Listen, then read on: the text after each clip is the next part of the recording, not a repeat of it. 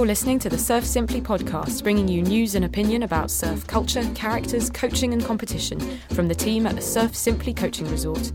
For more about Surf Simply's video coaching courses, go to surfsimply.com. Hello, ladies and gentlemen, and welcome to episode 52 of the Surf Simply podcast. We're recording on Monday, the 27th of November, 2017. My name is Harry Knight, and with me today is Will Forster. Hello, everybody. Jesse Carnes. Hello. And Rue Hill. Hello, everybody. The occasional lady is back. I know. We have to talk about this name, you guys. See, when y'all say it with a British accent, it sounds okay. But when someone with an American accent says it, just sounds creepy. My occasional lady. Yeah, occasional lady. How's everyone been over the last couple of weeks? I am enjoying being able to surf again after having a brief time out of the water. For some of our listeners who may not know, or being the slightest bit interested, I had the Snip a few weeks ago. And if any of you gentlemen listeners out there are planning to do it, I would give yourself a good 10 days after the operation before surfing. And the thing you want to watch out for when you're feeling better is those kind of waist-high waves where you're going down the line. And you know, sometimes when the lip just kind of catches you in the waist area, yeah, that's little sore. That's pretty uncomfortable. Yeah, well. That sounds like an innuendo for getting the snip.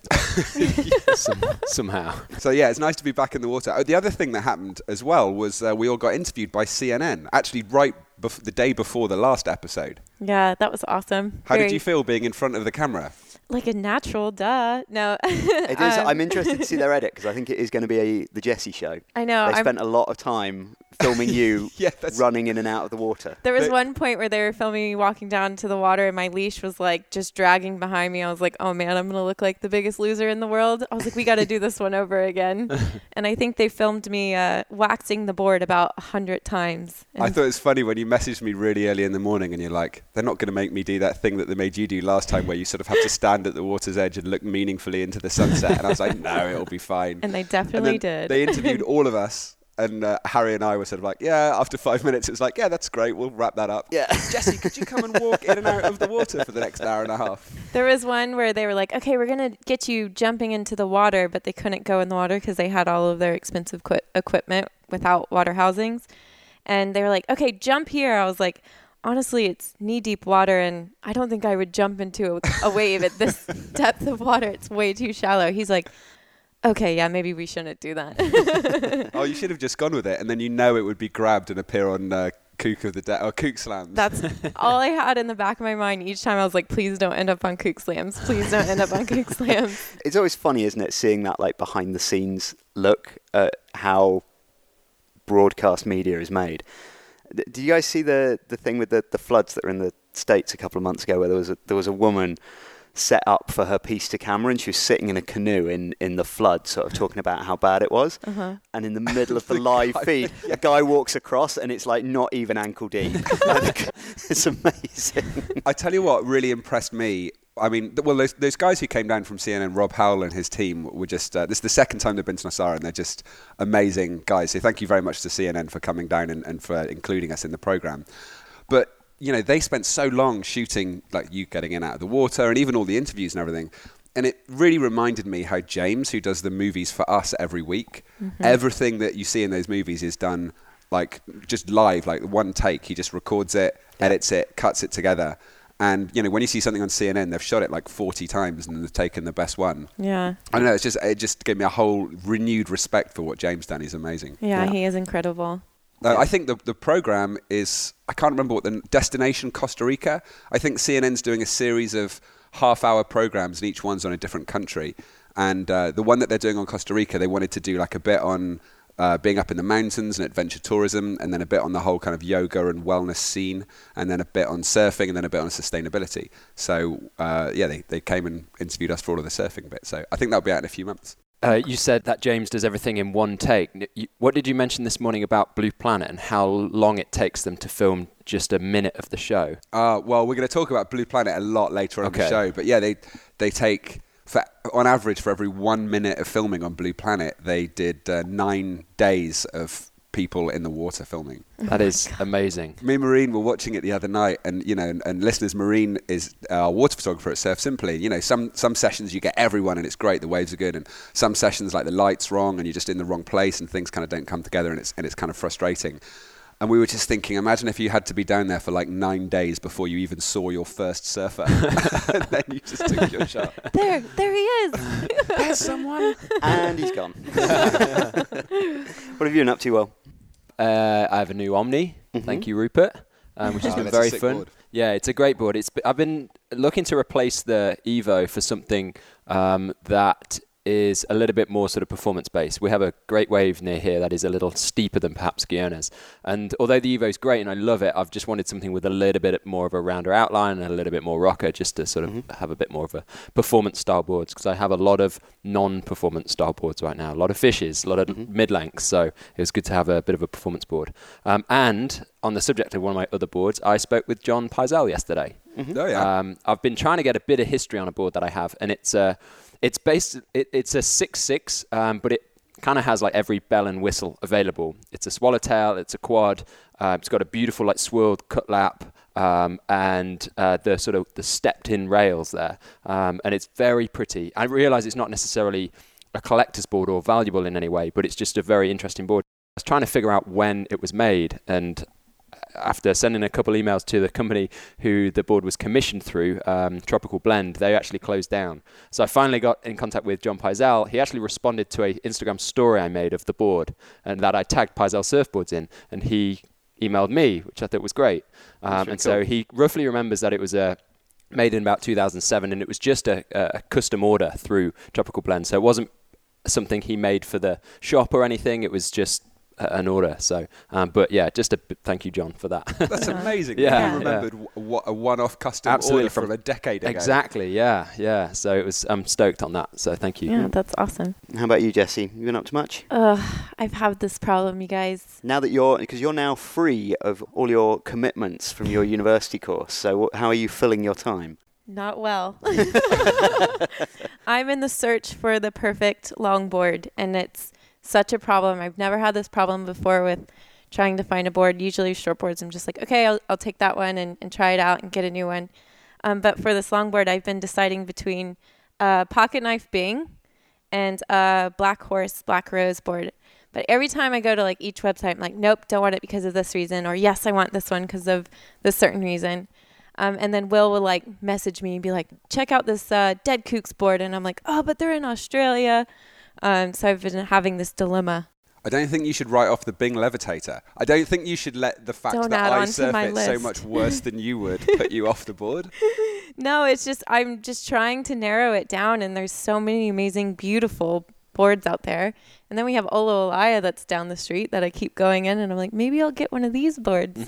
So yeah, the struggle is real. I can't figure out which one I want. Having a good nose rider just makes surfing so much more fun, especially down here when we quite often have knee-high waves, like not knee-high, but like knee waist-high, kind of like perfect longboarding waves, but waves that if you're on a shortboard, they're kind of hard work, Yep. And after watching you and Asher nose riding so much and so well over the last few years, and I went out and bought that Levitator last year. Now when it's like 1 to 2 foot and offshore, I'm just so excited to get down in the water, whereas before I'd be like, I guess I could go in, Yeah, and I feel like right now I have my fish, which is really nice, and I have my high-performance shortboard, but I'm just missing that longboard. Got to have a longboard. Got to have a longboard. I recently painted part of my longboard. It has, I won't say the brand, but it has a couple logos on it that I don't particularly like. Which the board logos? I'm not going to say because I love the board, and it's a very beautiful board apart from the logos. So I masked off a couple block lines in a really soft, kind of like a soft army green to give it a little bit more of a classic look, and I'm sure it surfs better. It just definitely is a better board now. So whether it's the 0.5 gram of paint on there that just tipped it into that green zone, I don't know, but it's good. I think when deciding which board I'm finally going to get, it all will come down to color, really. Yeah, Nothing exactly. else. So pink with sparkles. Whoever makes the pink with sparkles, you're just buying that one. Yep, exactly. You know what else happened to me? I was swimming under a wave with my beautiful Sony A7S, and I had my Aquatech housing, And usually it kind of like I swim down to the bottom, and when a wave comes, I'll dig my fingers into the sand and I'll hold onto the sand and kind of like let my fins like waggle behind me as the wave goes over, and then pull myself up. And just as I pushed off the bottom, my camera was just like a dead weight sitting on the bottom of the pool. And I suddenly was like, oh, it's totally full of water. And I lifted it up and the whole thing was completely full. Even the inside of my beautiful 55mm Carl Zeiss lens was totally full of water. And as I got back, the thing that you very kindly bought me about 6 months ago, Harry, which is an alarm that you put inside your housing that beeps and flashes a red light if there's any kind of leak. Yeah. Was still sitting in the packet with the instructions on my desk, not yet put in the housing. Did you work out what caused the leak? I still don't know. With those Aquatech housings, the very front part of the lens port screws onto the housing, but the front part of the lens port also unscrews from the rest of the lens port. I can never get mine open, but I've been trying to open that because I can see that there's sand in the screw thread of it, but I can't physically undo it. I can't grip it tight enough. But like when you lifted it out, was there must have been water leaking from somewhere? Well, the whole thing was just like dripping with water and full of water. And as soon as I got out of the ocean, I clipped the back off, emptied the water out, and turned the camera off straight away. But we're ordering. I'm replacing it now with an A6500, so that'll be interesting. It's just a different camera, but that was one that we talked about a lot on the photography special with Demir.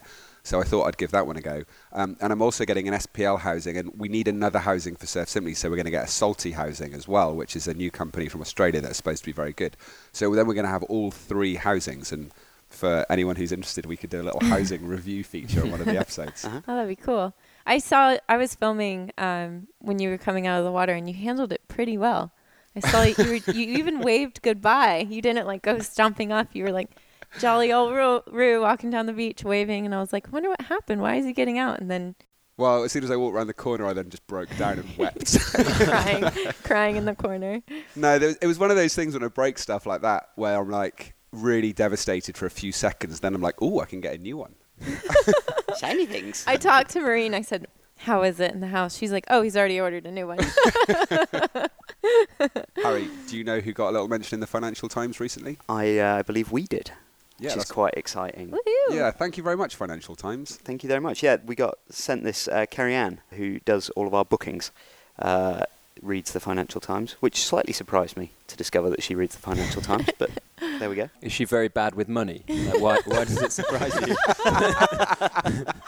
I just don't see her as like a Wall Street trader. She's in charge of handling all the money that comes in to Surf Simply. So I feel reassured that she reads the Financial Times in some way. Although I was surprised too. Yeah. Anyway, they did a feature. I think we mentioned it in the last episode of the podcast. That horrific wipeout that Andrew Cotton had at Nazaré a couple of weeks ago. Did you put it in the show notes for the last episode? I believe I did, but just in case, I will put it into the show notes for this episode as well. It's a situation that I think you see all the time where someone takes off on a really big wave and the lip comes down behind them and pretty much lands on their head, and you go, ooh, that's nasty.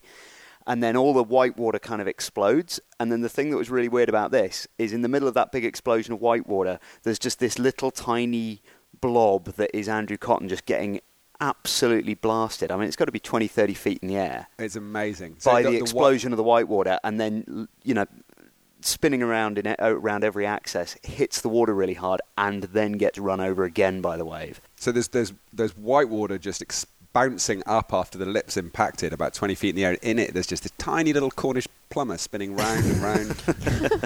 It's amazing. It's pretty brutal. Anyway, so the article touched on that, but it also touched on the fact that he is got a course running on how to surf big waves, if anyone's interested in learning to surf big waves.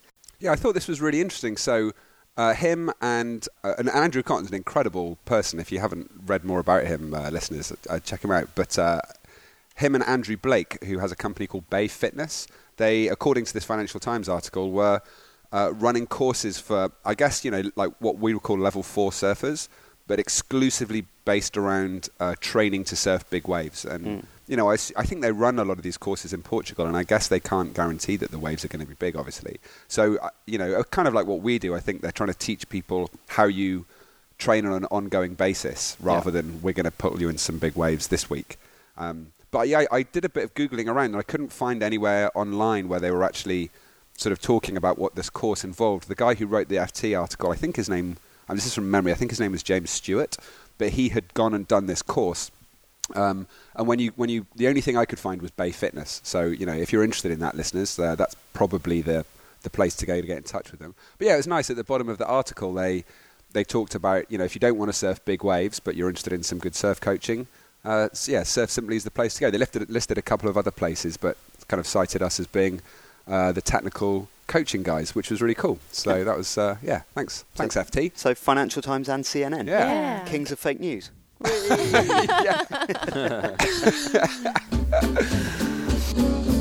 Okay, rolling into the news then. Just a couple of quick items that have happened. The WSL has released the tour schedule for 2018, which we'll talk about a little bit more detail later in the episode. Punta de Lobos is the latest location in the world to be declared a World Surf Reserve. So hopefully that is then the end for all the sort of campaigning that's been going on to try and protect that location and make sure that it survives. So that's really cool to hear. Asher's going to be pretty stoked about that. I'm sure Asher will be very pleased after his recent trip there. And then the final thing, just something that you guys might want to look into. The Surf Pole Awards are coming up in a couple of weeks, and they've now opened all the categories up for voting. So if you want to have a say in who wins the Wipeout of the Year or the Best Video Documentary or whichever category you like, then get on in there and place your votes. I'll put links to all of that in the show notes, as always. Judging by the T-shirt Jessie's wearing, I think maybe she might want to vote for Sally Fitzgibbon. Yes. Listeners, you know the adverts that you see on the webcasts where everyone's wearing they look like soccer tops, I guess, and they've got the name of the surfers on the back, and they're going, "No, I'm Gabrielle Medina." "No, I'm Gabrielle Medina." Well, Jessie, who are you today? I'm Sally Fitzgibbon. I think I'm going to post a picture on Instagram so you guys can see that. Getting ready for Jessie's going to be talking a bit more about the women's finals that are coming up. In fact, possibly even starting today. We will see. We'll see what happens. Yep. Haven't we've got the women's on hold. We've got the Triple Crown on hold. That's started as well, right? Mm-hmm. And we've got the World Longboard finals. All of it going on at the same time. You're listening to the Surf Simply podcast. So a lot of our American listeners won't yet have had the chance to see the new BBC nature documentary about the ocean's Blue Planet 2. So about 10 years ago, there was a series, Blue Planet, which was narrated by David Attenborough, who also did the Planet Earth and Planet Earth 2, which was out a few years ago. And at the time, the Blue Planet was one of the first... It captures sort of headlines around the world because it was the first time that people had filmed, like whales and sharks and things like that jumping out of the water in that super slow-mo because the technology hadn't been around that long. Mm-hmm. So it was like, 1,000 frame per second. I can't remember what it was back then. I think it was like a killer whale grabbing a seal and jumping out of the water. And no one had really ever seen anything like it. Anyway, for the last 4 years, they've been back in the oceans again and making a whole new series. And I think that this is really spectacular because 10 years ago they couldn't have shot this because the technology didn't exist. We weren't able to go that deep and capture things in so much detail and in such high definition. And, as if you've listened to, I think episode 35 was where we talked about despeciation in the oceans. And unfortunately, by 2050, 2060, in most of our lifetimes, most of the animals that we're seeing in this program simply won't be there. So as the technology gets better and the cameras get better, there isn't going to be the sea life there to film. So while surf videos and surf tour heroes are going to come and go, this series is going to really stand out as a landmark piece of cinematography for hundreds and hundreds of years because, like I say, these animals just aren't going to be there one day. And the photography is absolutely stunning. It's incredible. If you can find any way of watching it, BitTorrent, if you can think of any way of downloading it so you actually get to see this, I think that it's really, really important. One of the things that really hit me in the first episode, I don't know about you guys. You guys have all seen the first episode, right? Yeah. Mm-hmm. Yeah, because we're about halfway through. I think there's 6 or 7 episodes, and they've had 4 or 5 of them out now. I think number 5 will be out by the time this podcast goes out. I've just seen the first 4. Jessie and I put on episode 1 last night, and we were like, yeah, we're super tired, we'll just sort of fall asleep to it. And then 45 minutes in, we're still glued to it, going, animals. It's so intense. Amazing, isn't it? It is. It's so incredible. When we first flicked on the first episode as well, we were like, oh yeah, nature documentary, just sit back and kind of have that on in the background while we have dinner. And I don't think I even lifted up my fork to take a bite because I didn't want to miss a second of what was on the screen. It was just so incredible. Yeah, I mean, the one bit from that first episode, I don't know about you guys, but the bit that stuck with me was the dolphins surfing, which I just thought was absolutely incredible. Yeah. And I didn't know this, but apparently the current leading hypothesis among researchers about why dolphins surf is to practice coordination and for social bonding, which is really nice. So basically just like to surf to hang out with their mates. That's awesome. Cool.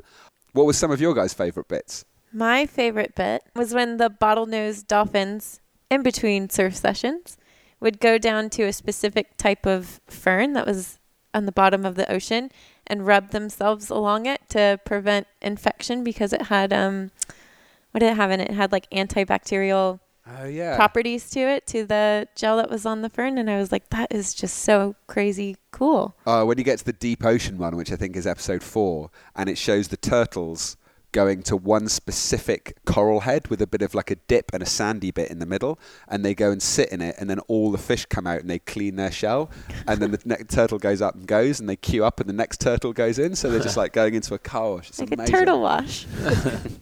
The bit that blew me away was the in episode 1 was the very low light camera that they had that was shooting the manta rays swimming through the phosphorescent plankton. And that was just incredible. And it was interesting to hear that the guys that were down there videoing it really couldn't see anything at all. It was total blackness. And it was only when they got it back onto the computers that they could suddenly see these huge explosions of colour that were happening as the rays swam through. It was kind of hard to believe that was real. Yeah. Yes, like what you were watching was actual footage. I kept seeing, Maureen and I, we kept watching parts of it, and almost having to like slap ourselves around the face and remind ourselves that it's not CGI. Yeah. You know, it's almost like watching CGI things kind of has almost desensitized you to stuff. Yeah, I liked the giant trevally fish. The one that in slow motion was leaping out of the water and eating birds. Oh yeah! Did you believe that? Well, I was sat there like it just blew my mind that is just a thing that a fish does. You know, it was incredible footage. Yeah. One thing that kind of changed my perspective on eating fish was in the first episode they talked about how they managed to get on film one of the first occasions of fish using tools. Did you remember that bit? And he gets the clam, or she gets the clam, and carries it back to kind of this coral head, and she's found this little place where she can kind of crack the clam open. And actually, later on in one of the other, I think it was in the episode 4, the deep blue one, and there's this little family of fish that lived around an enemy, and they need to get a bottle to put, like a plastic bottle that they get to put under the enemy, so that there's something to stick the eggs on, and they sort of work as a team to lift the enemy up and push the bottle underneath it. And yeah, I mean, it's just incredible. Watching the use of tools by other animals just kind of reminds me that we're animals too. Mm-hmm. And before I was I was a vegetarian who ate fish. I can't remember which comedian described fish as the weird exception to a vegetarian diet. But, you know, and I'm not claiming any moral high ground or anything, but ever since I watched that first episode, I've just been like, I can't eat fish. I just can't. I just can't do it. But maybe clams. Just kidding. When I see a clam using a tool, then I'll stop. Yeah. But until then, clams and linguines. That's the line. Yeah. If it can use a tool, it doesn't get eaten. So if a sheep approaches me, I'll just give it a screwdriver, and if it doesn't know what to do. The irony is that, Rue, you are not the most tool-using of individuals. Larissa walked out of my house the other day, just shut the front gate, and the sign that says Casa Concha just fell off the gate and onto the floor, and she was like, did you just stick that on with glue? That's pretty much the only DIY tool I use. Is my tube of super glue. If you can't do super glue, it doesn't get done. I'd like to congratulate as well Jonathan Smith, who was the producer of the series, who, funnily enough, I haven't actually spoken to him for 15 or 20 years, but Polzeth, which is the small town in England where Harry and I and Tommy, one of our other coaches, spent a lot of our youth surfing. John Smith's parents owned the cafe, which used to be called the Galleon, right there on the beach. And John was the head lifeguard for a long time. And I guess he's like 2 years older than me, same age as my sister. He went to university with her. And when I started surfing, I came to surfing kind of late in life. I was a teenager, and I was riding like a 6'1" shortboard because I just didn't know any better, and was paddling around, just making a total mess of the whole situation. And I remember I was surfing for like a whole summer. I don't think I caught one unbroken wave. I was just paddling out in onshore surf, and I just kind of thought that's what surfing was. I didn't really know any different. And I remember one day right at the end of the summer, And I was out there failing to catch any waves on quite a clean 1 to 2 foot day. And John Smith paddled over with a longboard, and I'd never been on a longboard before, and he gave me a longboard. And I remember I caught my first wave, it's left, obviously. And I remember going all the way down the line on it and just going like, oh, that's it. Right, this is what I'm going to do. And it was like a real life-changing moment. And I've never actually told John this, but anyway, he's the guy that produced the Blue Planet, and we have another Surf Simply connection with the Blue Planet as well, which is your sister, Harry. It is indeed, yeah. My sister's doing the accompanying podcast. The BBC's put a lot of podcasts out, but they've basically all been radio shows that they've made that they then rebroadcast as podcasts, and they're playing around with making a couple of different series that are just for podcasts. And my sister got one of those gigs to do the accompanying podcast for the Blue Planet. So they've been interviewing lots of the cameramen and producers. And I was listening to one episode the other day, and they were talking to the guy that did all the sound design. I'm sure, though, your sister's career highlight is, of course, doing the Surf Simply podcast entrance. Yes. Yeah. Introduction. You may have heard her before in... Well, that's how the BBC really builds the accompanying podcast to the Blue Planet 2 series. He said presented by the girl who does the intro to the podcast. I think isn't her podcast top of the UK iTunes charts now? Yeah. Oh, so she's now the leading Harry. podcaster in the family. Deeply upsetting, yeah. After 3 years of being the podcaster, my sister, I think episode 1, after they'd put episode 1 up and had it up for 48 hours, they were already at the top of the charts. That would kind of be like your sister picking up a surfboard and tomorrow beating Sally Fitzgibbon at Honolulu. Yeah, and then next week Jessie turns up with a Emily Knight shirt on to the podcast. Yeah. Dude, your sister's so epic. I would already get one of those. I love you. I love Emily. She's awesome. We talked about Hans Zimmer on the show for some reason I can't even remember last week, the musician who does the soundtrack for a lot of amazing movies. But he did the soundtrack to Blue Planet as well with Radiohead. And it's a really beautiful piece of music. I've had it going round and round in my car on my car stereo, just playing it super loud, imagining that I'm swimming with the dolphins. I should probably pay a bit more attention to the road. But there was a really great quote actually from Tom York, which I just wanted to share with the listeners. And the fact that this TV series is coming out at this moment, I hope, rekindles our love of the oceans and our desire to understand really our relationship to them. It's one of like, this is bigger than you. Bigger than you. Yeah, I learned a good fact about that actually from my sister's podcast, is that the Radiohead piece that they call, which is Bloom. Yeah, it's the first track off King of Limbs, which is sort of Radiohead's weird, more like electronica landscape kind of album. So I think it's awesome. So that track was inspired from Tom York watching the original Blue Planet 10 years ago. And so that's why they came back and revisited that song with Hans Zimmer to make the whole like soundscape for the season. Oh, I didn't know that. That's Isn't very that cool? I might crowbar this song in at the end of the show. That won't get us into rights violations at all, will it? Get an angry email from your sister. There was also I don't know. I've just been watching. I got so into it. I've been watching a lot of the interviews that David Attenborough has been doing as an accompaniment to the show. I mean, partly because I just love hearing David Attenborough's voice. It's just incredible. But I know a couple of the things that he said that really sort of that really leapt out at me. One was one interviewer asked him the difference between filming Blue Planet 1 and filming Blue Planet 2. Like, had he seen the oceans change very much? And, and he said it was just the amount of plastic. Like, when they filmed Blue Planet 1 10 years ago, which is when we first arrived in Costa Rica and Surf Simply began, there was lots of places they could go and film where there just wasn't plastic. He said now with shooting Blue Planet 2, although they don't show it in all of the scenes because, they're trying to select pieces of cinematography that are aesthetically very appealing. And although in episode 4 they do a whole big bit about plastic. But he said now anywhere you went, no matter how remote, there's just bits of plastic floating around in the ocean, which is just tragic. And I have heard some scientists speculate, and I haven't done a really deep dive on this, listeners, so this isn't like a cast down fact, just some speculation that I've heard. But I know that plastics don't biodegrade, they just get into smaller and smaller and smaller pieces. And the danger with them is that they enter the the food system, and they start being ingested by animals, and they can even get so small that they can get inside cells, and then they release toxins at different rates. So according to how big they are, different toxins can come out, and of course that just proliferates all the way down through the food system. But yeah, I've heard some people speculate that as CO2 levels go up and the climate gets warmer and the oceans become more acidified and overfished, we're going to be looking at oceans in 50 or 100 years' time that's mostly tiny, tiny bits of plastic and thousands of jellyfish, which is pretty much the only animal that will do well. That sounds like surfing is going to be really fun. Yeah. So I don't know, he just tries to push this message forward that, like, number one, try and use as little plastic as you can, and number two, like, put pressure on politicians at every single level to try to put regulations in place that make it easier for businesses not to use plastic, and also to work together as a planet, not as look out for the best interests of any individual nation. Are you listening there, Mr. Trump?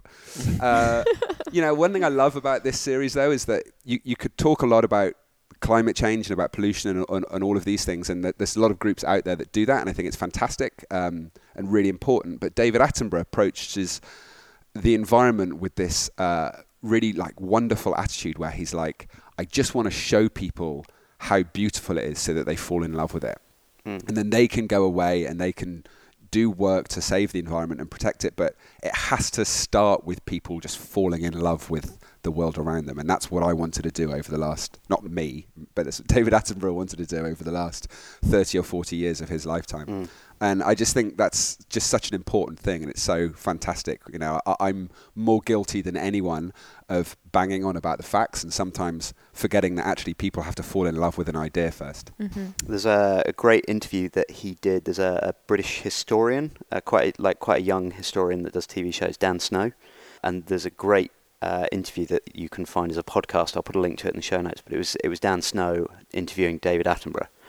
And it was the conversation that they ended up having was both of them basically, we make TV shows about stuff that we are passionately interested in, but exactly that idea, like, you're not necessarily trying to educate people, you're trying to make people fall in love with the subject so that they go away and educate themselves, and want to educate themselves, whether it's about human history or natural history. Yeah, that kind of step has to come first. And it's interesting now, especially because, I don't know, it was funny going back before this episode, and I was just kind of doing a bit of a dive into some of the backstory behind the Blue Planet, and I ended up, because most of the interviews that David Attenborough does afterwards are all about climate change, and I ended up going into all of that again and kind of revisiting it and refreshing my mind on some of the evidence and some of the things that have kind of come to light over the last 6 to 12 months. And I remember there was this one thing that really stuck out in my mind from a couple of years ago, and there's a podcast called The Infinite Monkey Cage. You guys ever listen to that? Yeah, it's a really good kind of comedy science podcast that Radio 4 do in the UK. And they did a climate change special, and there was a really interesting professor of climate sciences that was on the show, and he said something that I thought was interesting. Dara O'Brien, the British comedian who was on there, said to him, why is it that we as the human species really can't handle the world getting warmer? I mean, like, why can't we just make different kinds of houses and just live in different ways and live in different areas and just kind of adapt? Like, what is it? What's the thing? What's actually going to hit us? And he said, well, the first thing is that most of the crops that we have won't grow properly, and there'll be massive water shortages. And then you'll have lots and lots of people needing to move and live in other places. And when lots of people move and suddenly arrive in a city, then you kind of get conflict and you get war, and then you get politicians being voted in order to put up barriers and fences to keep people out. And then you have extremes of political opinion, and you have more and more conflict. So the first thing we're likely to see as a society as a result of climate change is a massive swing to the right and masses of conflict. And this was from a podcast a couple of years ago, and I just thought that was, listening to it this morning when I was having my cup of tea, I just thought, wow, that's pretty interesting. There was something else as well that I heard Stephen Novella say that I thought, he's probably the person I quote the most on this show, but yeah, or just generally, in life. But he pointed out something that I think is really interesting. Obviously, right now in the US particularly, there are these two sides of the climate science debate, because people have weighed in and created this false balance situation, and you can actually approach it in an interesting way and say, look, $11 billion a year are spent on healthcare for people who have poor health directly as a result of pollution. So you don't even have to address CO2 levels. You don't have to believe in climate change at all, and you certainly don't have to believe that people are causing it. There's a really, really good economic argument just for lowering pollution levels based on the cost in terms of healthcare. And that's it. You don't even need to have the discussion if someone doesn't want to go there. Who is the politician who is going to take the action now, which will cost the economy a fair amount, but which won't bring any visible profit until long after the next election or the next one election? Who is that politician? Well, he or she has to be a far-sighted one for a start, and an altruistic one. The ocean, the largest habitat on Earth,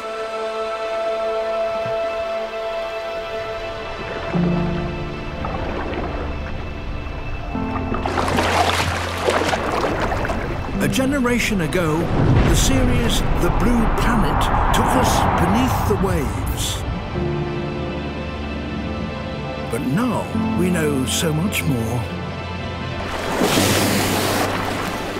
Take a deep breath. I believe that Blue Planet 2 will be out for the rest of the world in a couple of months, and the accompanying podcast with it. But if you do have I think you might be able to watch it on iTunes worldwide. But for those of you that haven't been able to watch it yet, when you have access to it, it is well worth a watch. You're listening to the Surf Simply podcast. So I recently read a 2016 Surfer magazine article featuring Matt Warshaw, who created the Encyclopedia of Surfing. It's an amazing resource. We use it all the time here, and he just has so much information available to him. So I always seek out his articles whenever I can. The article said that it's been 36 years this year since a world champion won on a self-shaped board in 1982. Now, that was pretty interesting to me, and it got me thinking about how many people in the surfing industry, professional surfers, have made their own surfboards. And actually, having thought about it, it wasn't that surprising that nowadays we don't see that too often. And I'm only talking here about the Shortboard World Tour. We still see a lot within the Longboard World Tour. Surfers like Justin Quinto and Ben Skinner do regularly ride their own self-made boards. So I didn't know Ben Skinner shaped his own boards. He's got his own brand, Skin Dog Surfboards. No way. There you go. So just the shortboard industry, essentially. But in shortboarding, Matt Warshaw says that he doesn't think that will ever happen. We won't have another Mark Richards sort of repeat that process. And I definitely agree with him. In the past, making your own surfboard was a thing because there was no such thing as the shaper. If you wanted a board, you had to figure it out. And then as surfing progressed into an industry, as did a commercial market for surfboards, and the shaper, in inverted commas, was born. Not necessarily the progressive shaper, however, but at least a maker/supplier of surfboards. Do you think as well it'll never happen because going back, Mark Richards wasn't the first of the professionals, but really he was one of those guys that pushed for there to be a professional world tour that you could actually make money at, along with guys like Rabbit, Bartholomew and Pete Townsend and things like that. But after that generation, there was a viable career path where you could be a professional surfer. Mm-hmm. So you could specialize in that. You didn't have to find, everybody before that had to find another job to support them being a surfer that would enter an occasional contest. Yeah, absolutely. And I'm going to talk a little bit about that later on. Warshaw said that in the 1970s, you really had a shot at making a great board, not because you're a design genius, but because shit boards were the standard. It's just the best quote ever. That's one thing I love about Matt Warshaw when he writes stuff like that. It's just so blunt. Mm-hmm. But now, when shit boards are not the standard, at least compared to then, why bother? The problem is that hyper-technical boards suitable to the pros' needs are so accessible. In fact, they're as equally accessible to us as to John, kinda. We can just go out and buy the Pyzel 6.1 by 18.65 by 2.31 inches, the bastard model, pretty much off the rack. So why bother trying to build a Formula 1 car in your garage when you can literally buy the most advanced Formula 1 car, or surfboard in this case, for relatively affordable prices? Now that's a shame in some way, having the best equipment so accessible, which I realise sounds ridiculous, but I'll make my point. I believe it's important for a surfer to understand the role of certain surfboard characteristics. We talk about it a lot on the show, how it can benefit you. It's as much about the why as it is the how. So number one, the surfer can choose the right board for their level or for the right conditions, for the right wave. And two, so that they can interpret the data and give feedback on those characteristics to ultimately aid future surfboard choices. I think you can enjoy surfing a lot your whole life without ever understanding this stuff. But I think that, and this is something that we have all learned doing this show and through all of the coaching that we do at Surf Simply as well, any subject that you dive into, you always just find that there's so much more to know about it than you ever thought possible. You know, and the more you find out about something, the more you enjoy it, whether it's music, cooking, or surfboards. So I think that it's not that you have to understand how surfboards work in order to really enjoy the sport, but there's so much there to enjoy and to love and to have a good time with if you dive into it. Yeah, I kind of see it like you were saying earlier about the Blue Planet, what David Attenborough wants to achieve, not necessarily to educate people, but to at least inspire them in some regard. And I think when you love a sport so much or enjoy it like we all do, you know, you're desperately then trying to get as much information, and you kind of froth over it so much more, and it snowballs and snowballs and snowballs. And I think that's kind of what telling or suggesting people do with this. You know, there's so many things we can take from not just how were the waves, how did our surf go, but all the information that surrounds the technical aspects, the physical aspects. Jesse's interested in the muscle groups and all these kind of things. You know, it's so important to find an area, in this case it's board design for me, and sort of explore it as much as you can. It's one of my favourite traits in any human being are people that are curious. Yeah, definitely. And on that subject, I realise this is perhaps more relevant to the professionals who interpret that data directly with their shapers and who ride different boards every session for every contest. And I'm not saying that they don't do that already, but it's something that I personally do with every board I buy, and I'm not a professional surfer. I might do it a little more casually with regard to feedback and interpreting the data. But I can't help romanticising over the hours spent in the bay, understanding that information and sort of committing mind and body to exploring the feedback for the sole purpose in this context of being, say, the next world champion. It's one of the... I remember reading an article a while back, and it might have been Matt Biolos or it might have been somebody else, but it's someone from Lost, and they were talking about how when they take kids onto the team, one of the things they actually put the most work into is not necessarily giving them great boards, but it's teaching the kids to give them the appropriate feedback so that they can get the right boards. Mm-hmm. Yeah. Which I thought was really interesting. Definitely. I guess you have to really teach a surfer, you know, talking about those kids joining the team, like two things. One, they have to understand what they're feeling and what bit of the board is doing it. And then number two, you've got to give them a vocabulary to articulate like what it is that they want and what it is they don't want. Yeah. You know, I mean, one thing is always kind of a running joke is like how poorly surfers articulate the experience of riding waves as a general rule. And I mean, it's hard. It's not an easy thing to do. But, you know, I can imagine as a shaper when you've got your pro surfer coming in going, it's a bit like squiffy. I want something with a bit more vroom, you know? And I was going to say, and or finding a shaper that can articulate that as well. Yeah, that's true. It goes both ways. Yeah. And for us, I mean, we might only buy a few new boards a year rather than, say, the 20 boards that John or one of the pros might go through each season. So there's 20 differences. Harry's like laughing at me for how many boards. I wasn't actually. I was more laughing at the 20 boards because I think John goes through about 100. Well, exactly. Something like that. Imagine there's time, you know, macro changes to each one of those 100 boards, and the individual has to be able to interpret that and then, like you say, articulate that information back. Didn't Mick Fanning take 35 boards to Hawaii that year that he won the world title? I think Mick normally goes through about 150 boards a year, I believe. Jeez. John is apparently quite frugal on boards, which is why it's less than 100. Yeah. So imagine 150. I can't even imagine that 150 boards a year. It's just as well we don't all surf that well. And all of them performance shortboards less than 6'6". Yeah. Jeez. And imagine wanting to be the pro surfer who shapes your own boards and using that as how much time, you know, Matt talks about that in the article. And I'm having a problem just picking out one board. Yeah. When Matt talks about that in the article, he says that shaping is a full-time job now and being a pro surfer is a full-time job now. So outsourcing, I guess, is the only solution, you know, in today's sort of, you know, modern performance surfing. And as we progress in our own surfing or dive into other surfboard styles from the past, etc., there's potentially a lot of data we could personally exploit to improve just by having a pencil in one hand and a planer in the other, understanding these same characteristics that John is able to.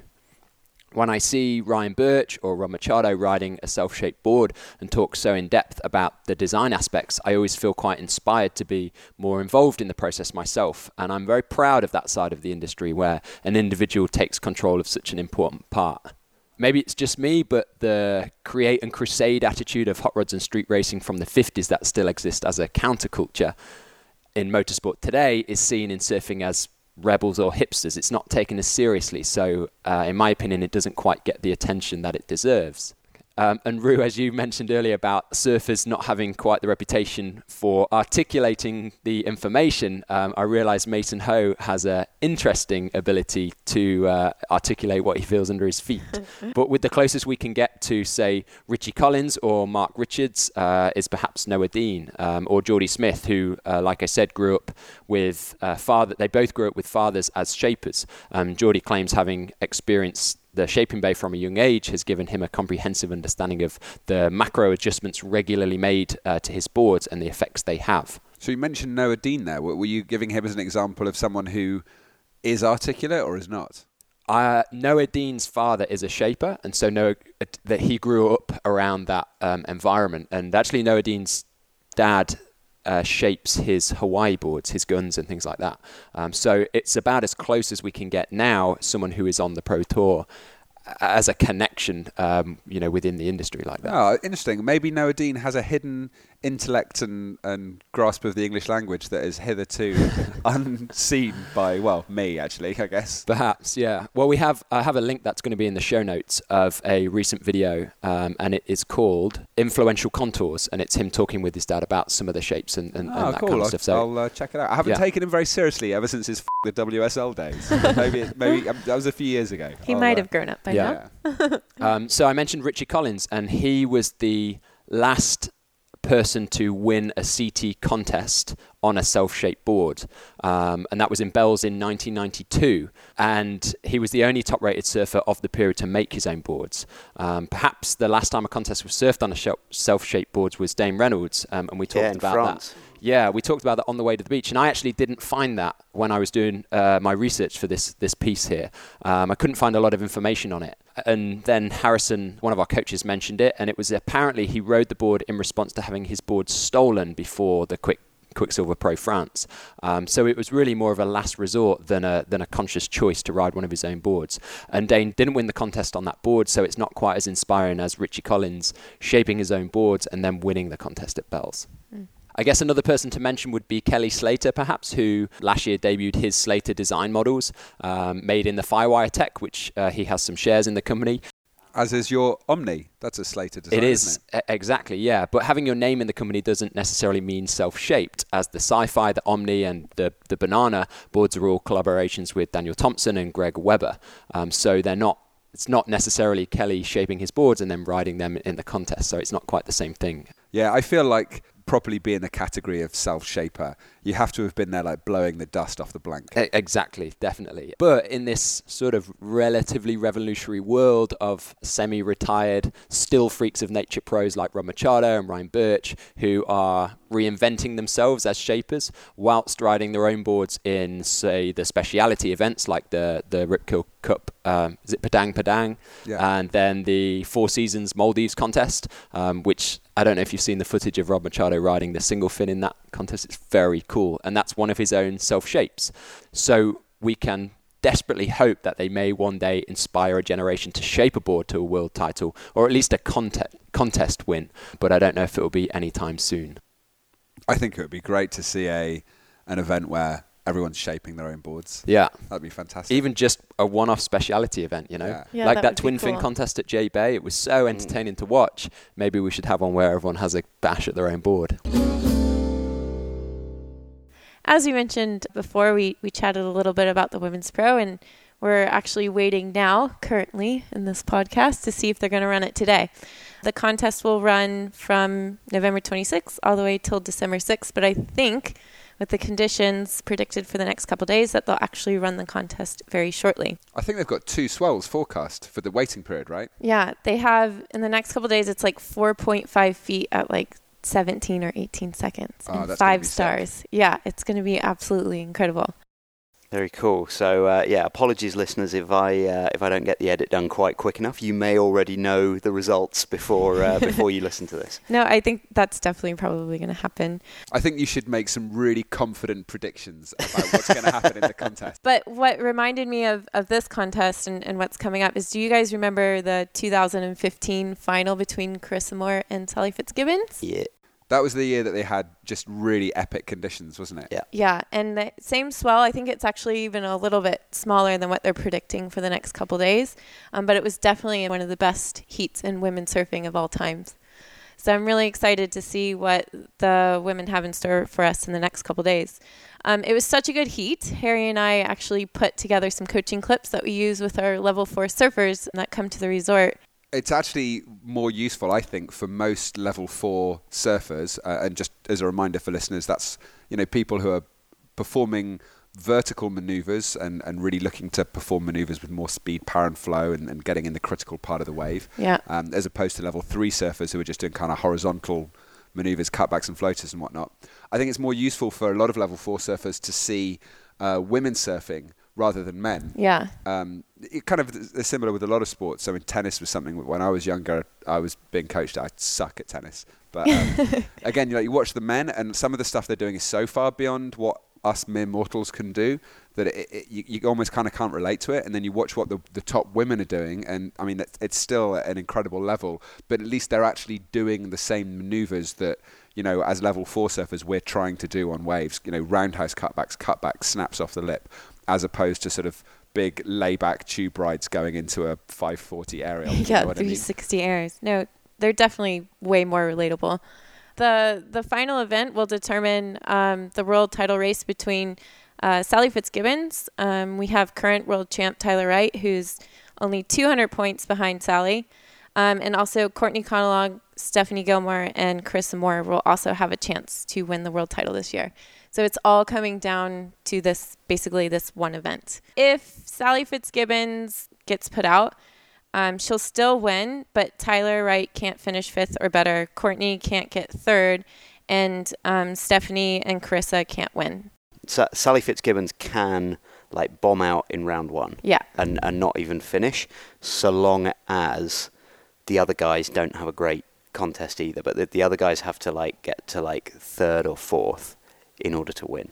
Yeah. I always imagine if you were in that position, and I say this with the caveat that if I was a competitive surfer, I would immediately psychologically crumble under the pressure. But I always feel like it's probably much better to go in and just be like, I'm going to just win this heat. I'm going to win this heat. I'm going to win this heat. Yeah. Even better, I'm just going to surf this wave. I'm just going to surf this wave.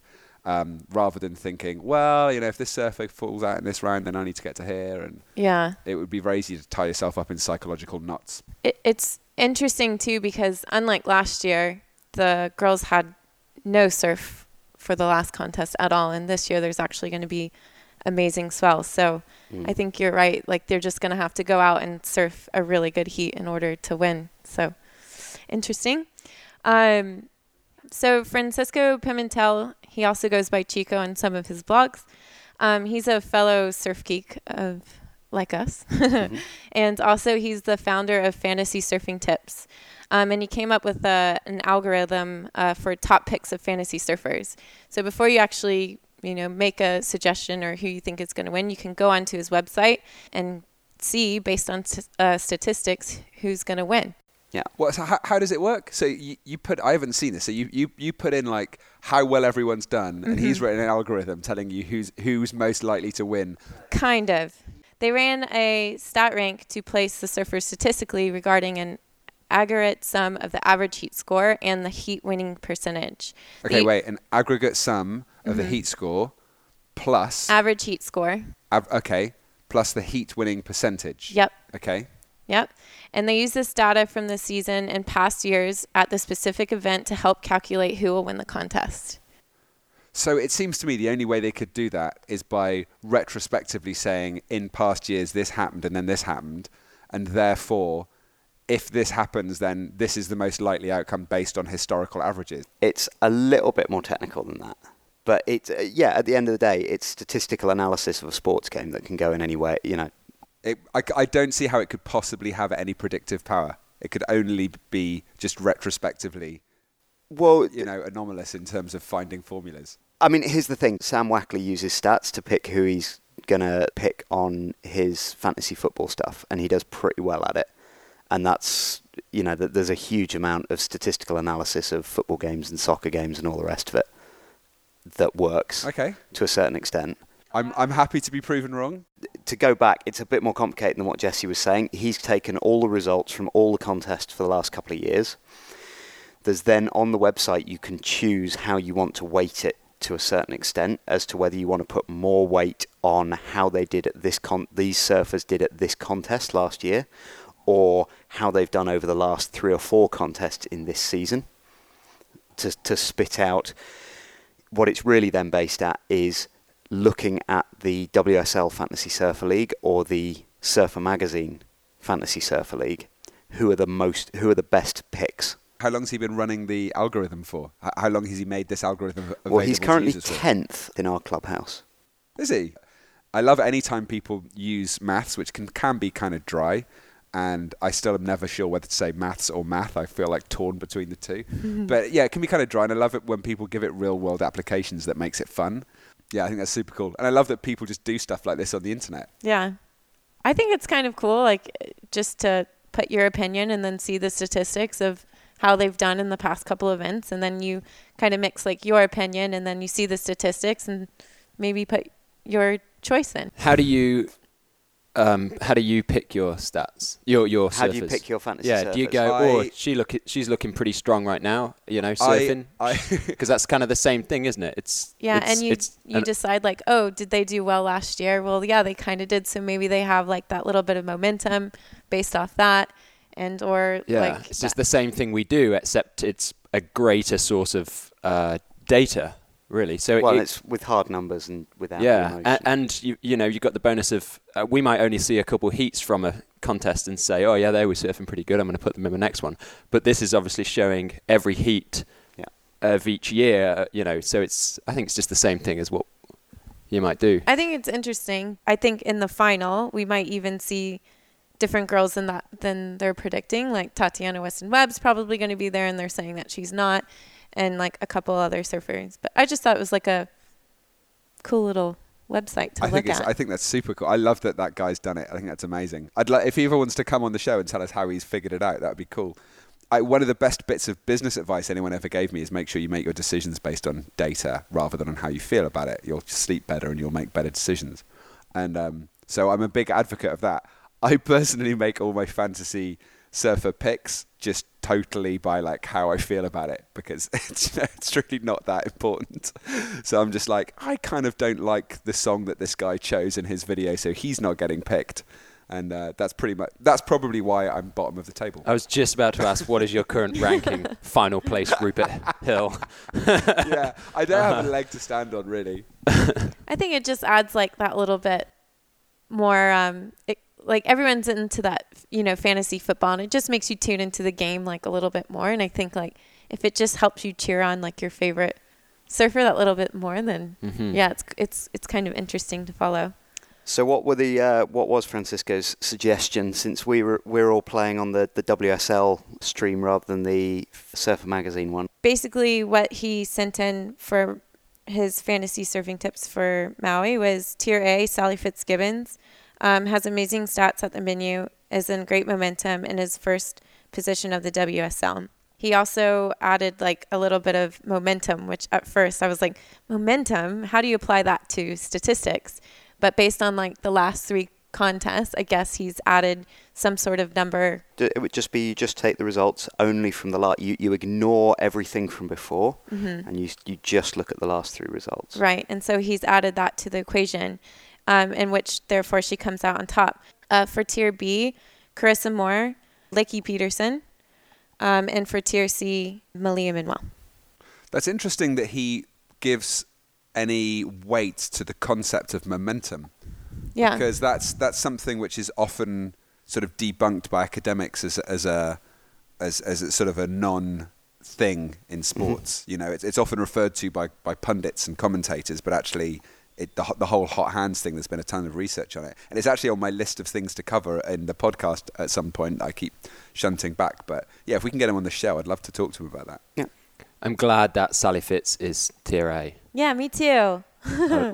We're a Sally Fitzgibbons household, Yeah. Jesse and I. Oh, I didn't know that you were. Yeah.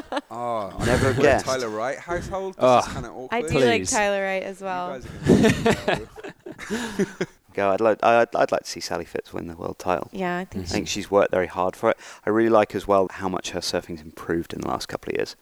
All her turns were flat and pushed, and there was no power in her surfing at all. Mm-hmm. If you watch her surf now, she is full on-rail power surfing, Yeah. and for years and years and years, she did not do that, and I didn't enjoy watching her surf. Like, she had this amazing work ethic, but her surfing looked like Bambi on ice. It didn't look comfortable, whereas now when she goes out, it's full on-rail, aggressive power surfing, and that it's been really cool to see that change in her performance over the last couple of years. Yeah.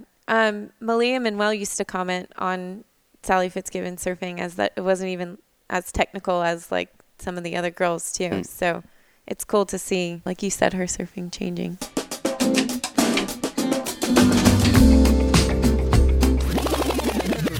As I alluded to earlier in the podcast, the WSL recently released the schedule for next year's World Tour, which there's been a lot of rumours floating around over the last few months as to about which contests are and aren't going to be on and all sorts of things. So it was quite nice to have it all solidified and know what we're dealing with.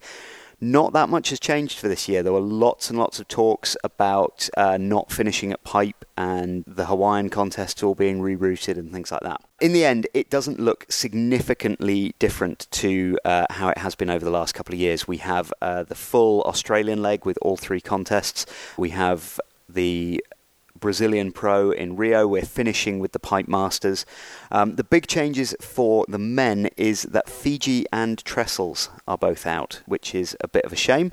Although it does mean if you're looking to go to Tavarua, I am. There is now a big 2-week window with not many bookings. Yeah. And really good swell. I'm literally going to email them as soon as we stop recording.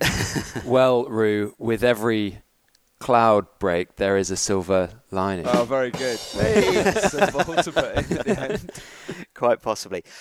So Fiji and Trestles are out. I'm not entirely sure. The reasons why those two contests have been dropped is not immediately clear, although there were various statements about the Fijian government not providing adequate support for that contest, and I'm not quite sure what that was in it line with, whether it was help with them bringing in lots of equipment to set up the broadcasts or what. But just from talking to people when I was over there last month, there's quite a bit of political sort of unrest over there at the moment, and the government's priorities do keep sort of flip-flopping, particularly in regards to Tavarua. And it was interesting. I'd always thought that the general consensus of opinion by the local community, and I say that slightly hesitantly because there isn't any one group of people that all share one opinion in any place, and Fiji's no different.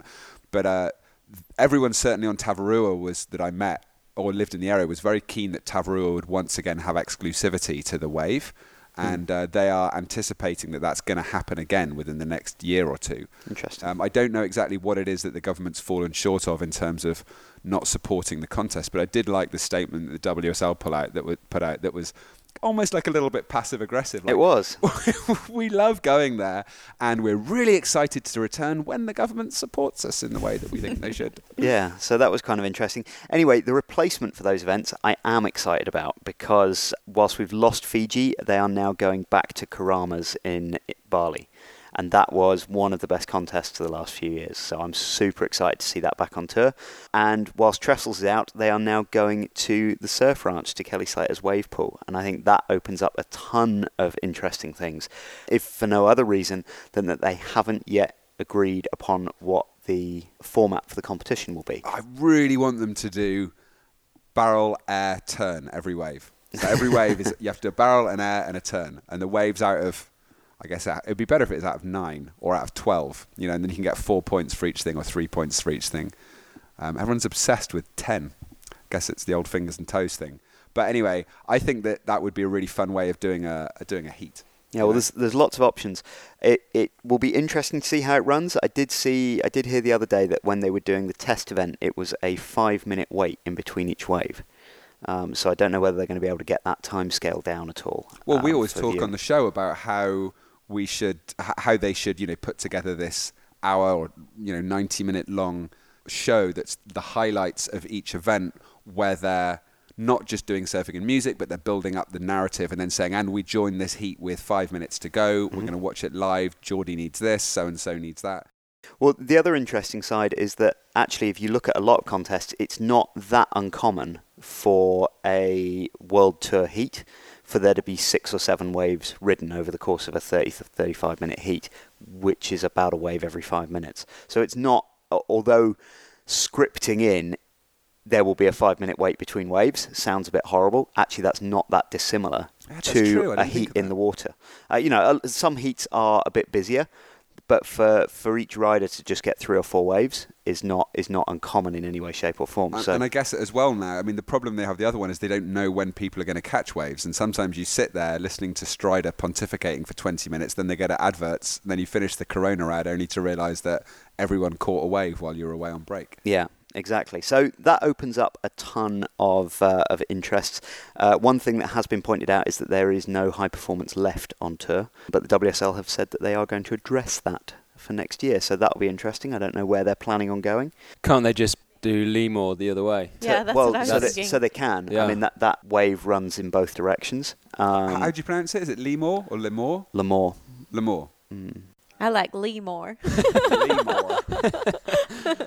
On the women's side of things, the women have also lost trestles, and they've lost their event in Portugal, which I do not think is a bad thing in any way, shape or form. That Qashqai event was horrible. Yep, here. In place of that, they are now going to the Surf Ranch at Limor along with the men, and they are going to J-Bay along with the men.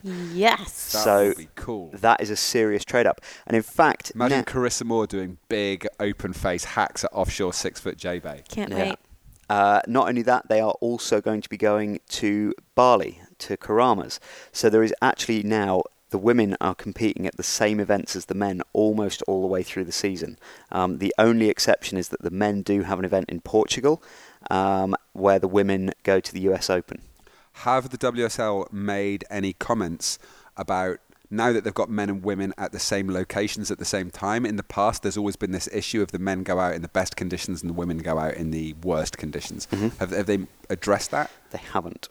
And to be fair, in recent years, what they have almost invariably done is run a dual finals day.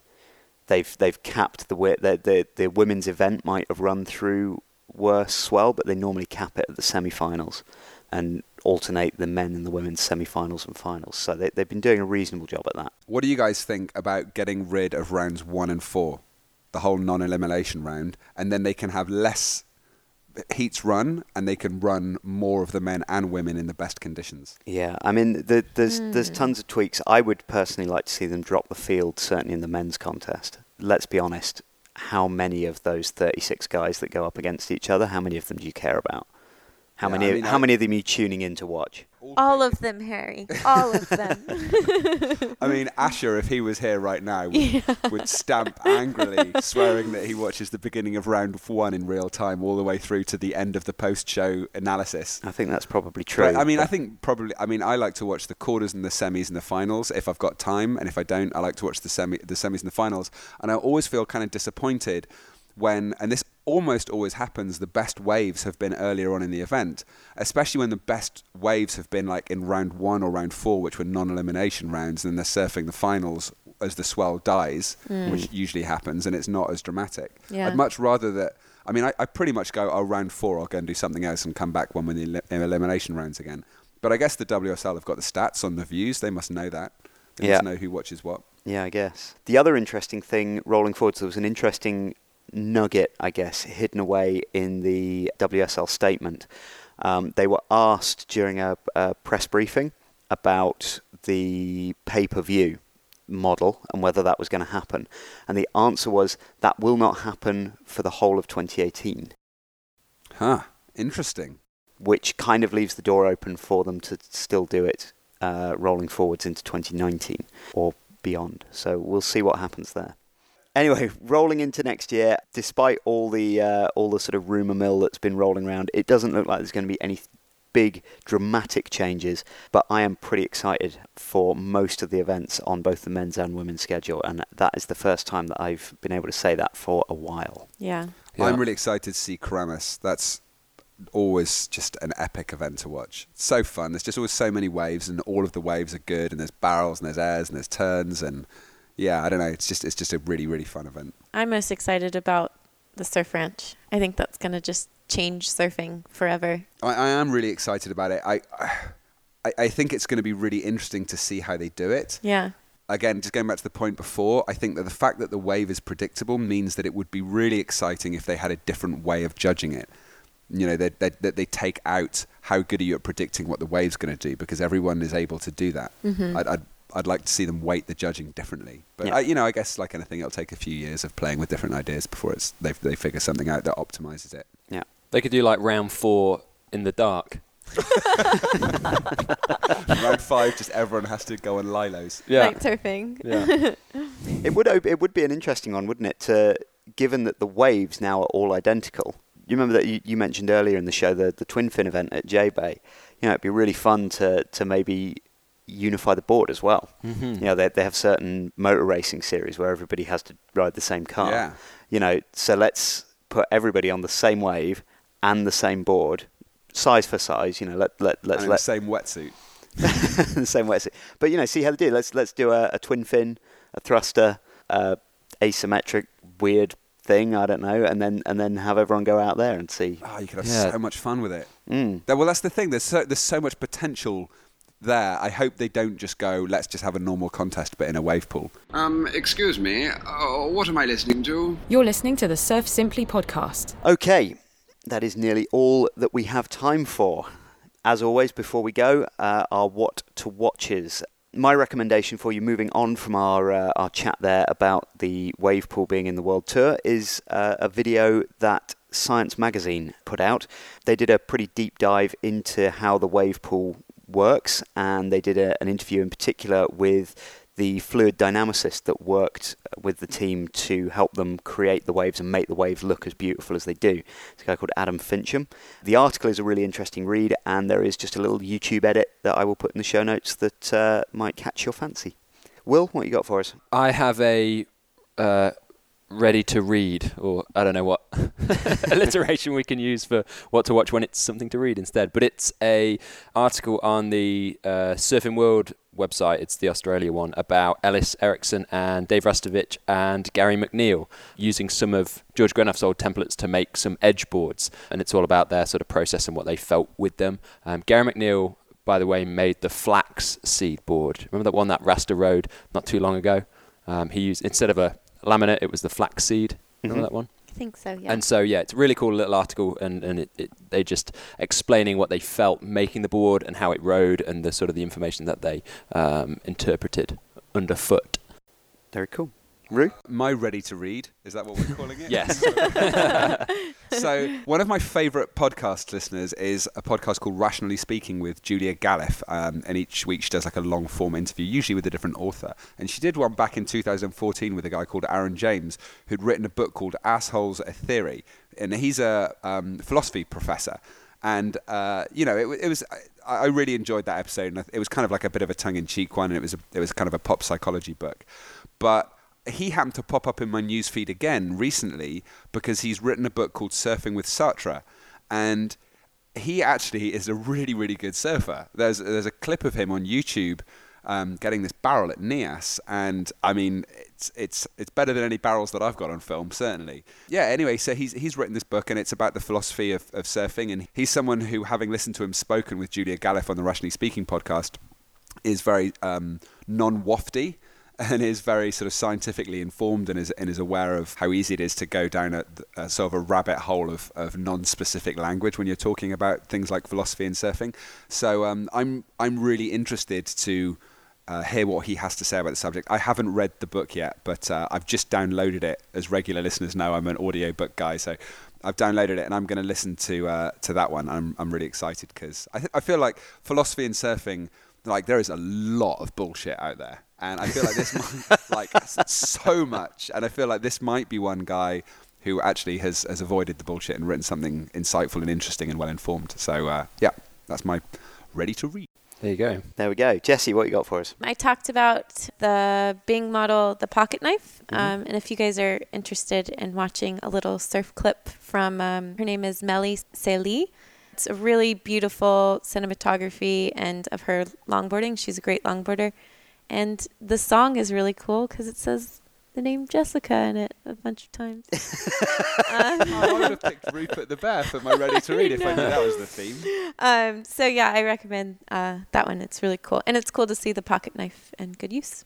When Jessie was watching that video in the house and I was upstairs and that song was playing, I didn't know that was what was happening. But in my head, I could just kept hearing someone shout, Jessie. And I was like looking out the window, I was thinking, who's shouting us? Like, what do you want? And when it says it's that video. It's the video. It's really cool. I like it. I just have an image of you waving back. Hello. Hi. All right, very good. I hope you've enjoyed the show, ladies and gentlemen. If you would like to get in touch with myself for any comments or feedback, you can email podcast@surfsimply.com, and you can find the other guys through their social media feeds. Will, you're at? Will and the Water. Rue? I'm simply Rue Hill on Instagram and Surfing Simply on Twitter. Jessica? Carnita Jessita. See you guys on Instagram. Very good. All right, for now, ladies and gentlemen, from all of us here, goodbye. Bye. That was the Surf Simply podcast from the Surf Simply Coaching Resort in Costa Rica. For more about Surf Simply's video coaching courses for experienced surfers and technical coaching for entry-level surfers, go to surfsimply.com.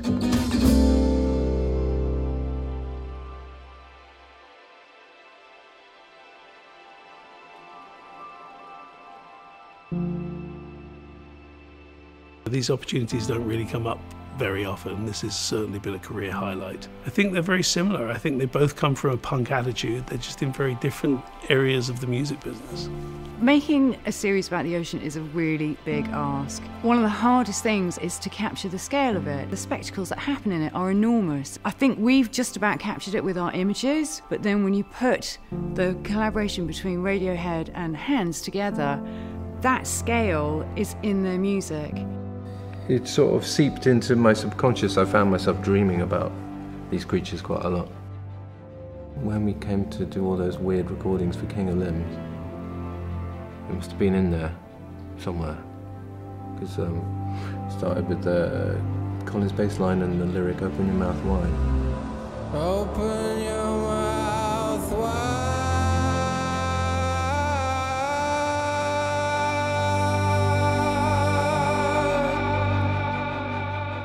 I think there's an instinctive collaboration that can happen amongst musicians sometimes. It's actually quite liberating starting with a vocal.